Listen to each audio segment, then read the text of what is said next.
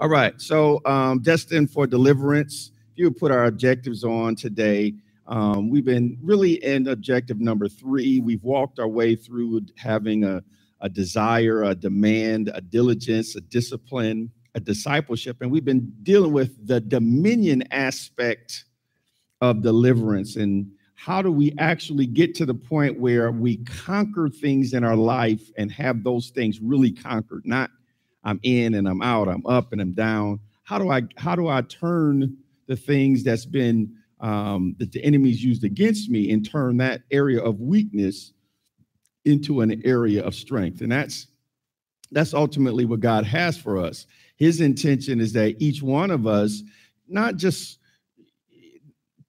Pastor, are you saying I'm going to be sinless? No, I'm not saying that. I'm saying you should sin a lot less every day.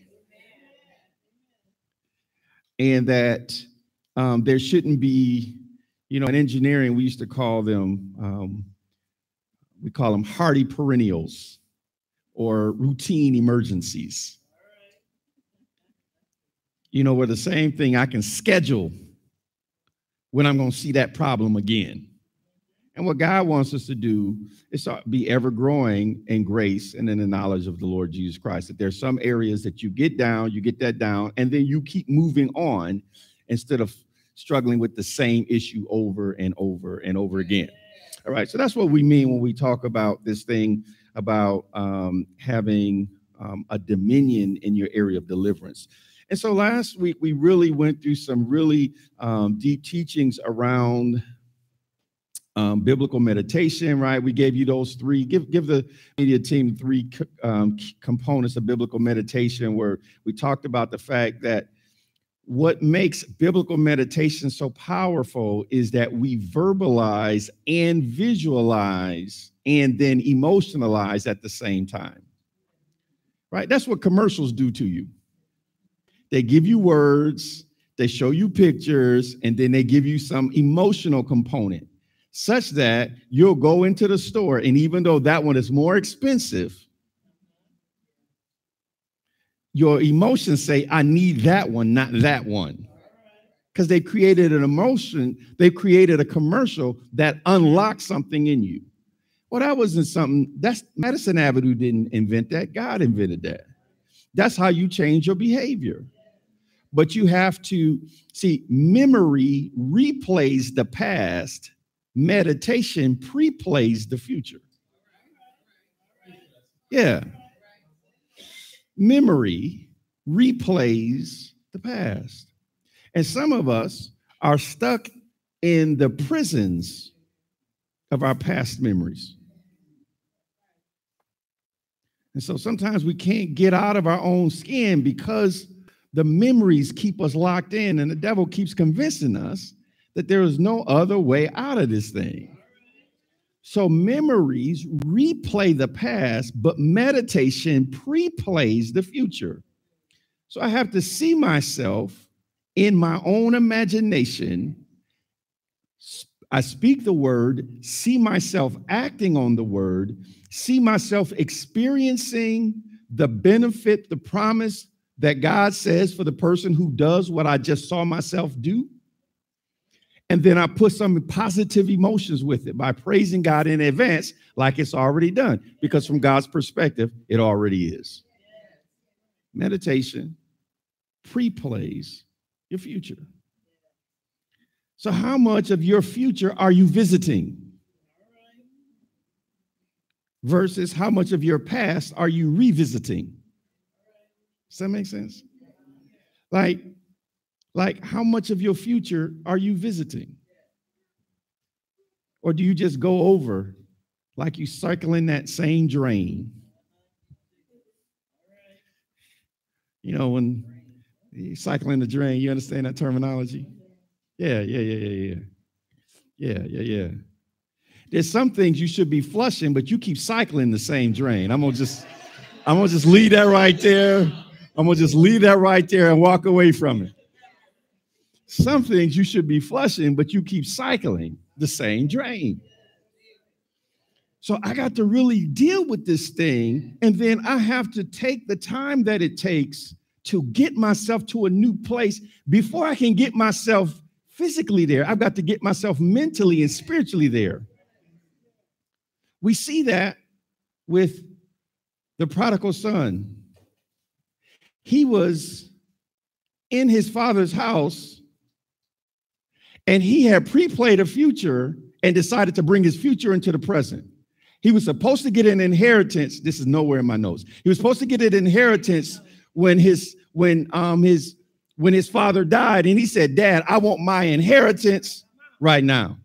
So he pulled something from the future into his present. And he had a picture that when he get his inheritance, he would take all of the money and do all of the stuff that he was big and bad enough to do, but couldn't do while he was still in his daddy's house. The Lord told me once, he said, you're not losing young people after they leave the church. You're losing them when they're sitting here like these young ones, and they said, when I get grown, I ain't going to church like mama made me go. How many of us said stuff like that? Come on. Some young people saying it right now. I'm mad at you. Pastor not even mad at you. I had to ask the Lord, how do I keep growing the church? He said, you trying to go out and get them and bring them back in. He said, you got to grab them while they still here and engage their interest while they still here in the house. The prodigal son, he didn't become prodigal when he went out to the foreign country. He was already prodigal inside the house. He had pre-played a future that it made him act a certain way. And because that future commercial was so good on the inside of him, it made him do some things, but it didn't turn out as good as the commercial was. So when he had money, he had friends. He was the life of the party. Then his money ran out, and so did his friends. Anybody know what I'm talking about? And then he got down there, and he was a place where nobody knew him, didn't have anything. Nobody wanted to be his friend no more because he didn't have no more money. And so he had to figure out what to do. So this Jewish boy said to himself, I can see myself, which was an abomination to him. I can see myself working for this farmer, this pig farmer. I know I call it the other white meat. I know you like your bacon. I don't mess with your bacon. But for a Jewish man, that was a serious deal. That was unclean meat. He was supposed to be even near it, let alone farming it. So not only was he doing that, but then he was the guy who had to bring the slop out, which was all of the stuff that was just nasty for them to eat. And he was so hungry that he started imagining himself eating what they were eating. I'm just talking about how your mind works, either work for you or against you. And while he was in there, the Bible says he came to himself. He didn't come to nobody else. See, real deliverance don't start until you come to you. I wish you could just come to me and I lay my hands on you, put some oil. Listen, if I could get you delivered by laying you, all of y'all leave here greasy. If that was the way to get you delivered, Pastor got a lot of oil. All y'all be greasy when y'all left here. And I would be the first one in the line, by the way. If that was the way to get it done, but there's no deliverance happens until somebody comes to themselves. People can see it for you. They can want it for you. They can believe it for you. They can pray it for you. They can confess it for you. They can cry it for you. But until you come to yourself, right? So you gotta see. That's why you can't play the victim, because you can spend all your time blaming other people instead of coming to yourself.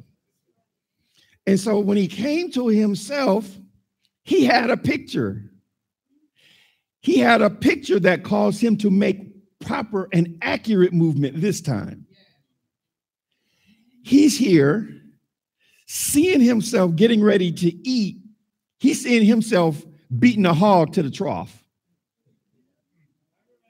That's what he's seeing. He's seeing himself putting it in, and when the hogs come oinking up to the trough, he's pushing them out of the way and eating it himself. And then he says, he has another picture right there, hungry for slop.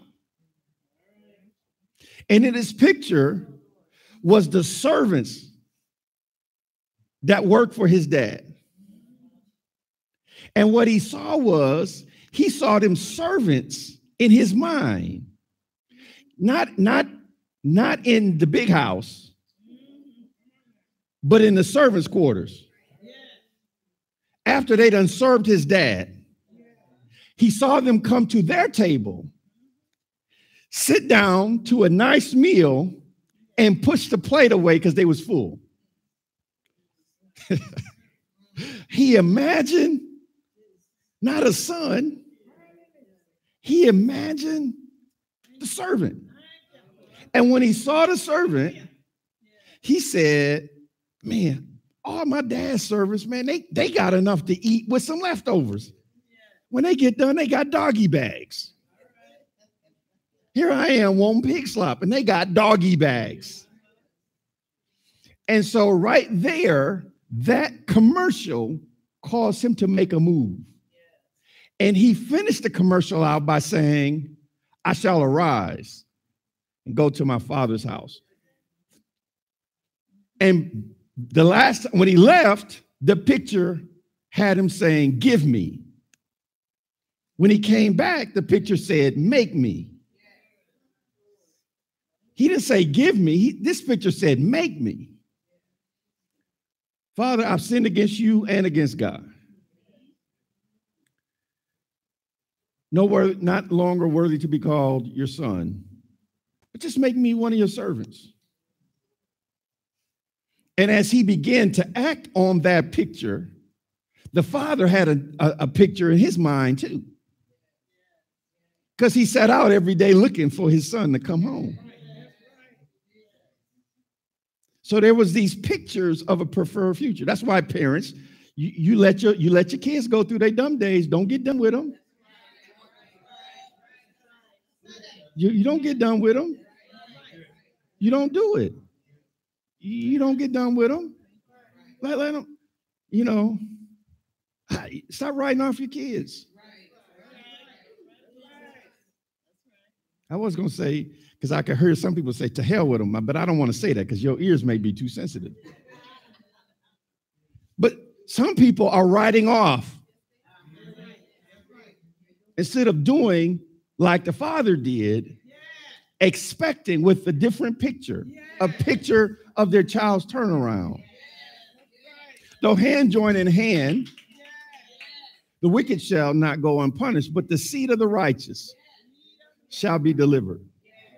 Yeah. So I have to keep that picture in my head. Do they ups and they downs and they ins and they outs? I can't look at what they're in. I got to look at what they're going to. Come on. Yeah. Because I got to be the one that's waiting and running out to meet them. Not expecting, you need to get on up in here and you need to cleanse this and cut your hair and put your clothes on. Child, please. I know you still smell like stink because you just came. You didn't have time to change.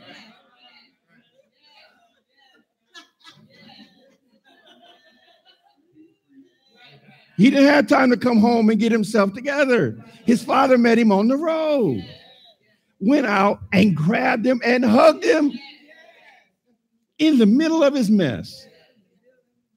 Yeah.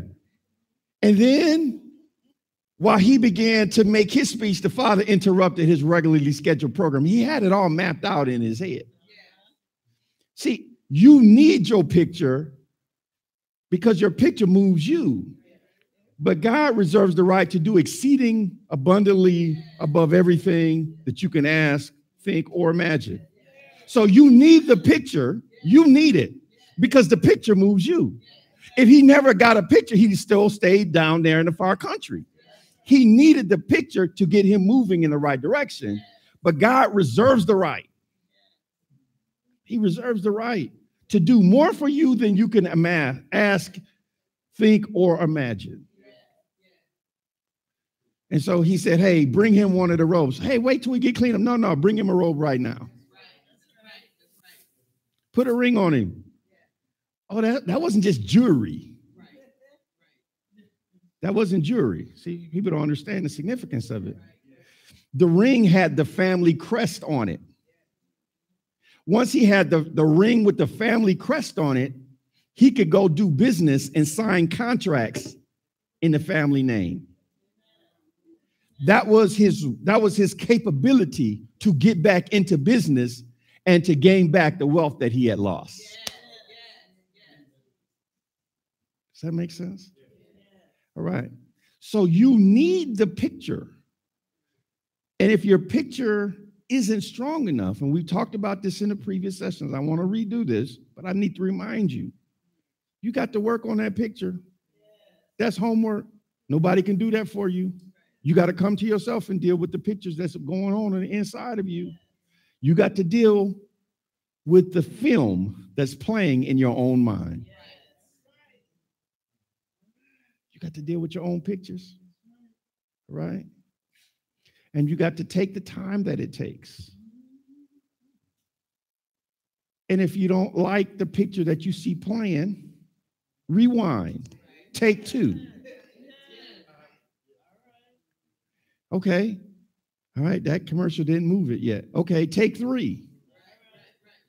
All right. I still get that negative commercial. Oh, take four. Because when the old picture come back, I'm cut. You are the director. You got your own Cinemax, HBO, Showtime, Netflix, Prime Video, Hulu. You got your own movie going in your mind. So you got to take the time to change it. Nobody can do that for you.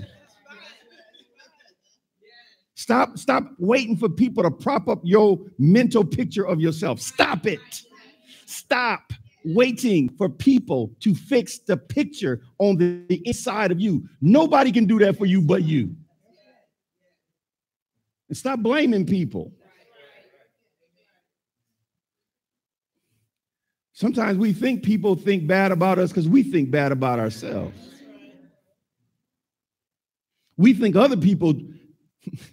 I'm getting married. We think other people messing up because we know if we could, we would. So we putting on them what we have done or even thought about, and we then projecting our thoughts into their head. Pastor is preaching really, really good up in here. So we have to be careful. Does this make sense? I got to work on me. Yeah, I got to come to myself. I can't be blaming people. Because I got these evil thoughts in my head. Sometimes, now I'm going to get into parents. Sometimes we try to beat out of our kids things that we hate about ourselves. Woo, that's some good preaching, Pastor David. And we know they got it honest because we put it in them. And since we can't get it out of ourselves, we try to beat it out of them. That's some good preaching, Pastor David. Yes, it is.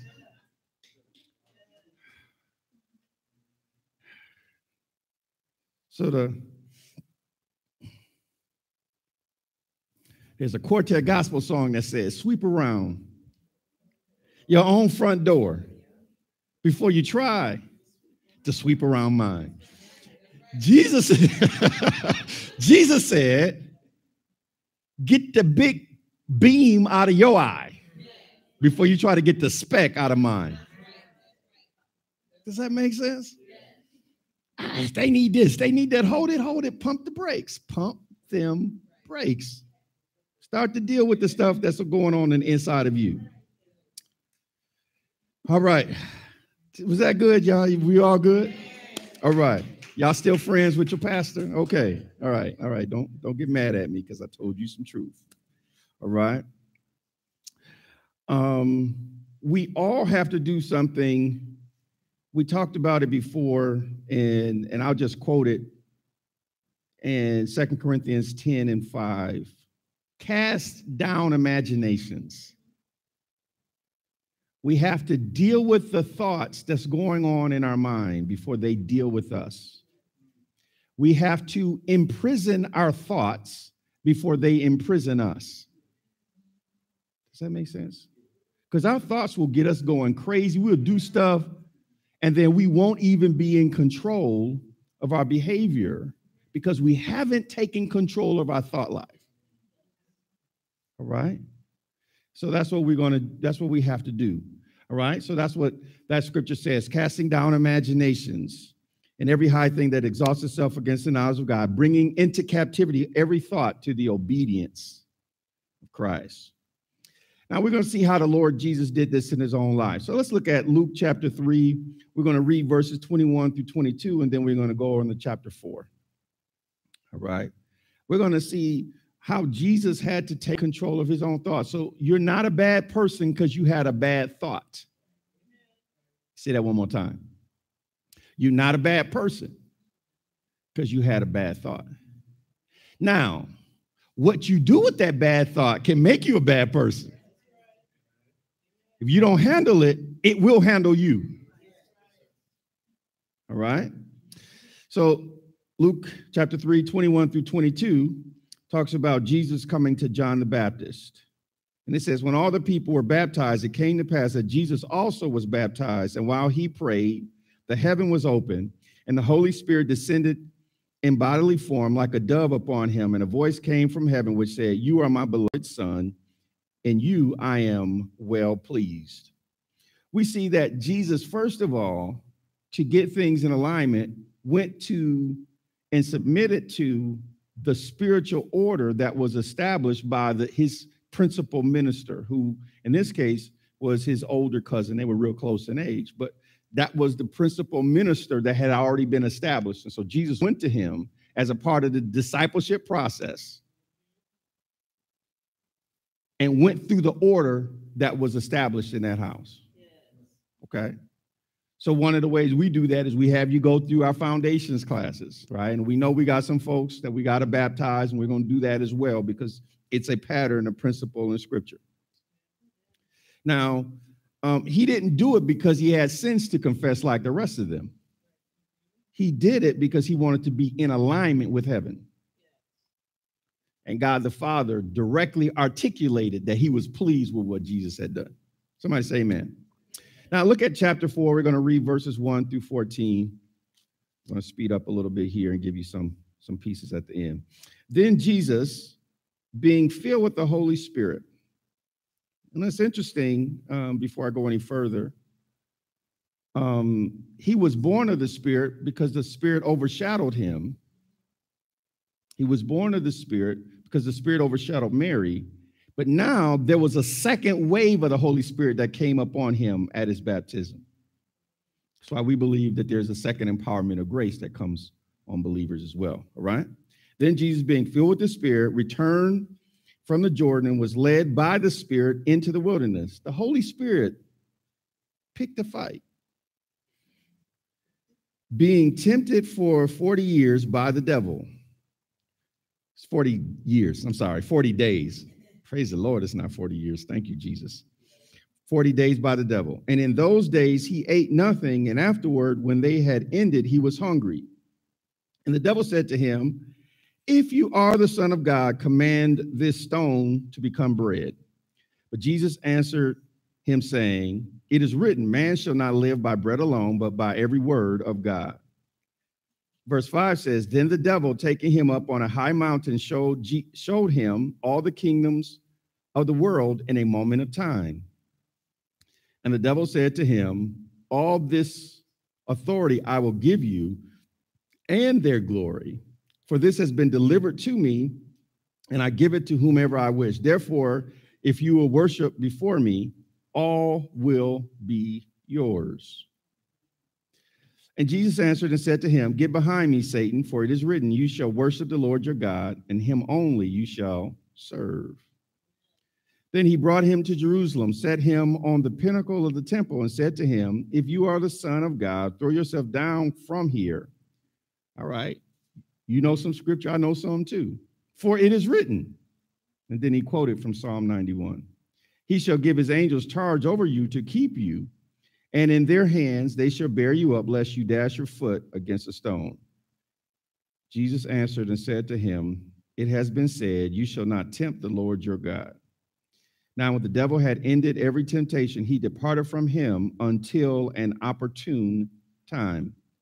Then Jesus returned in the power of the Spirit to Galilee, and news of him went out through all the surrounding region. Now, the piece that we want to get out of that last statement is that once he had dealt with the devil in his own life, he was now empowered to get that same enemy off of other people's lives. Right? That's what we want. We want to, I keep trying to say it the first way it comes to mind, but sometimes people, they think I'm just cussing at them. We want to get the hell out of our own life. Then we can get it out of other people's lives. If he hadn't dealt with it with himself first, then he wouldn't have been prepared to deal with it for other people. The problem we have is when we try to get something off of other people that we still dealing with in our own life. Does that make sense? All right. So 7 keys on deliverance from temptation. Number 1, understand part of the ministry of the Holy Spirit is to lead you into private battle before public ministry. See, I hate it when I see preachers get these massive platforms and then their draws be hanging out. You understand what I mean when I said I know our young men, like, for some reason, I don't know why, they like to have, but that's not what I'm talking about. I'm not talking about the people that had a belt here, okay? I'm talking about situations that should have been dealt with privately, have to be dealt with publicly because that person didn't deal with the private battle, and so now they got a public position and all their business out on Front Street. So then people, not only in their church, but in their community, began to say to themselves, ain't nothing to them. I knew all of them was jacked up. Hold it, bro. You just saw somebody who hadn't taken step 1. That's not all of us. That's just somebody who didn't take care of their personal business, right? While it was still private, and now they got this big situation, and it's all public, and everybody know that their stuff is jacked up. Okay?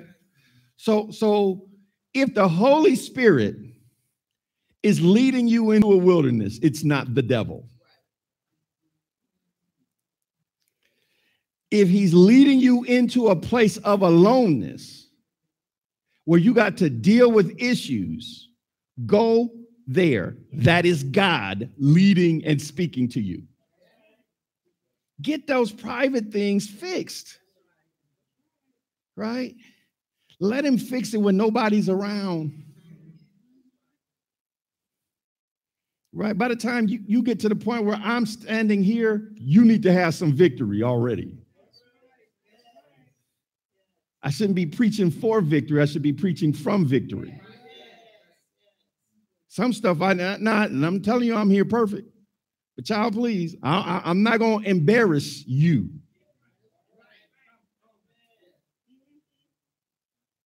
Because I got some stuff hanging out there that I should have handled before God put me up to the point where I can stand here and preach to you. Does that make sense?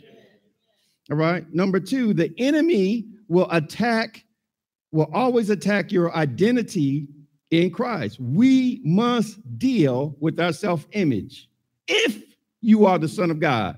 Now, Jesus had just heard the Heavenly Father 40 days ago say, all heaven heard it. Everybody heard it. This is my beloved Son. I'm well pleased. But here the enemy begins to try to sow a seed of doubt into him about the very thing that God declared over him. He always worked to induce doubt in relation to your destiny. This is the reason why you must meditate. You must have good meditation before your day of temptation. Because Jesus didn't run out and grab his Bible. He already knew who he was. And he wasn't going to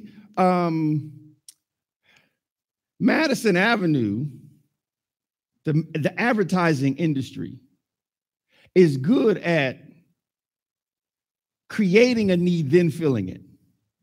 So they convince you that you're ugly so that you can get this makeup so you can look pretty.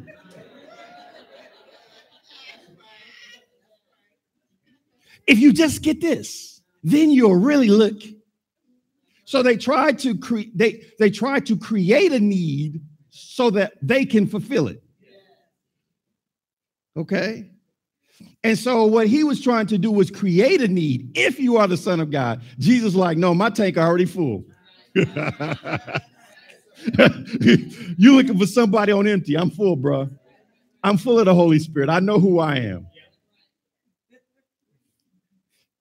See, some sister be pushing up on you. Be like, sister, I'm full. Home is already taken care of. We done took care of that. We done took care of that, baby. Okay, you need to find you somebody else because ain't no room here. There's no room in the end. Keep it moving.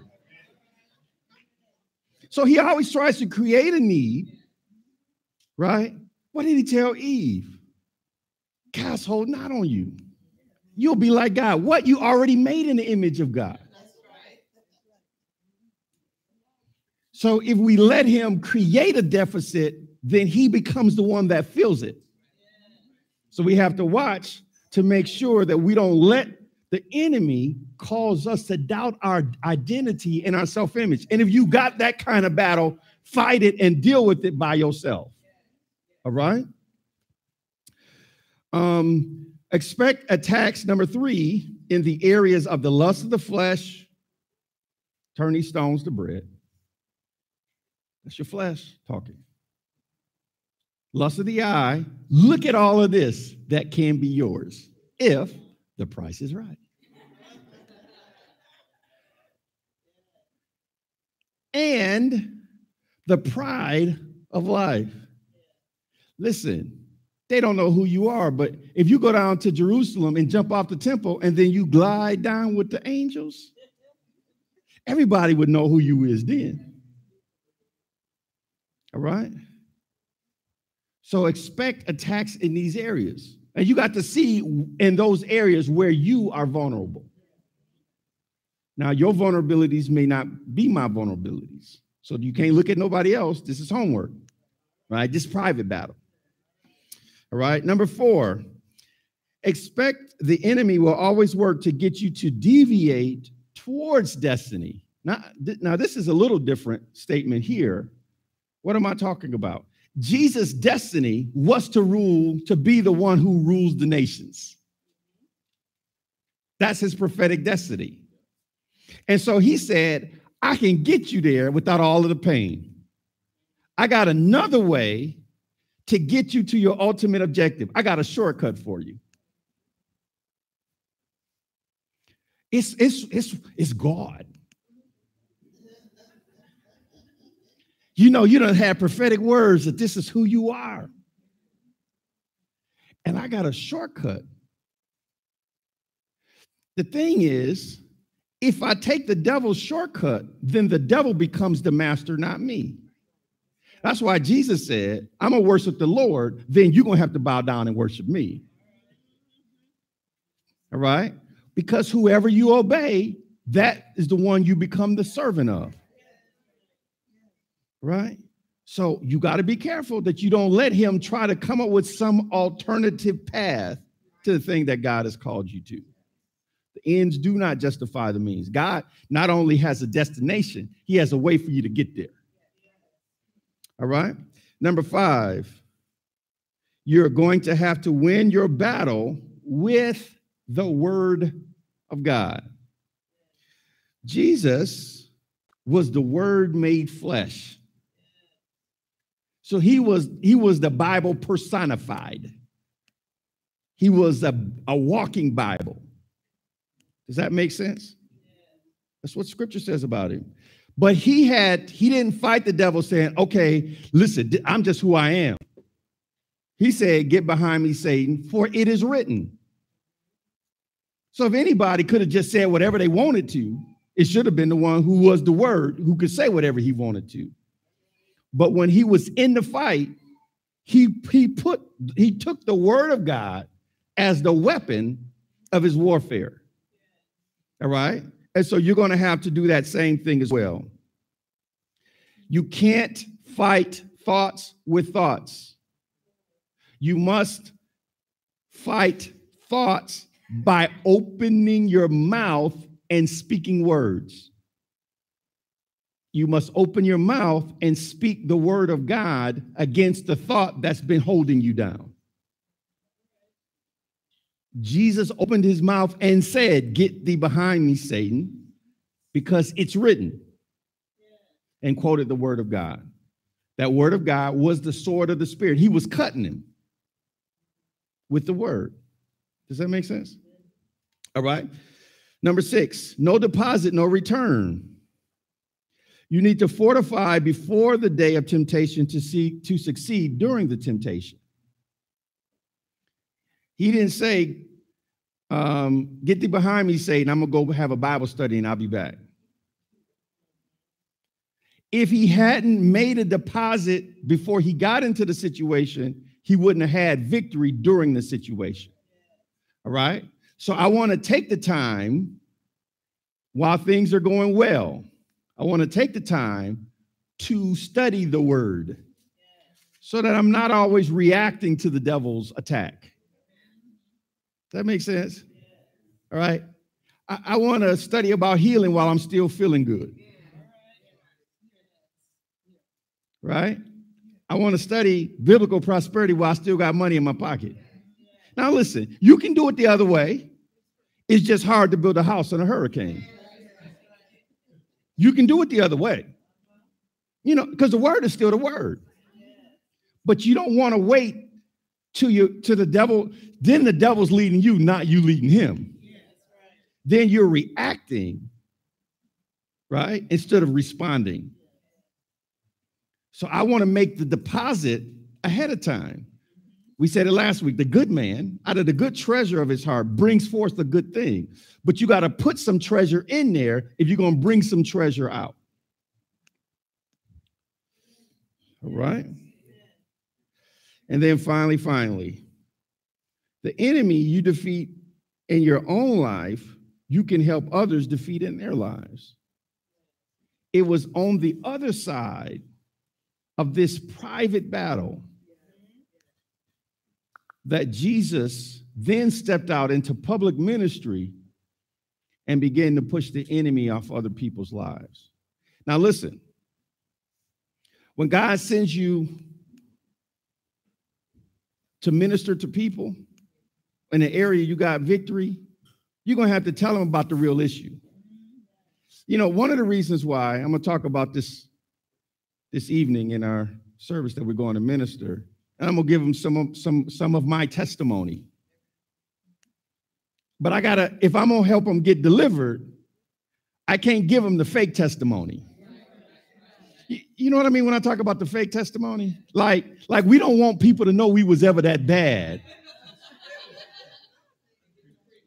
And we make it all pretty and stuff because we don't want people to know we was really that bad.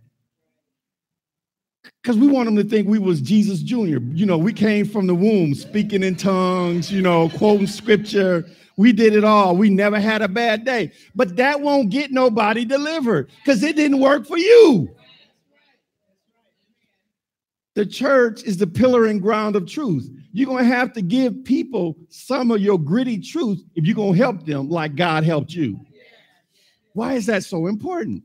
Because if you give them that, then they'll understand.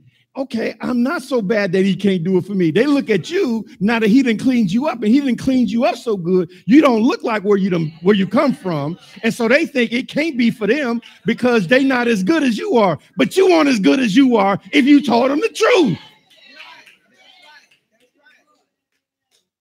So you got to be able to tell people what the real deal was. Now listen here.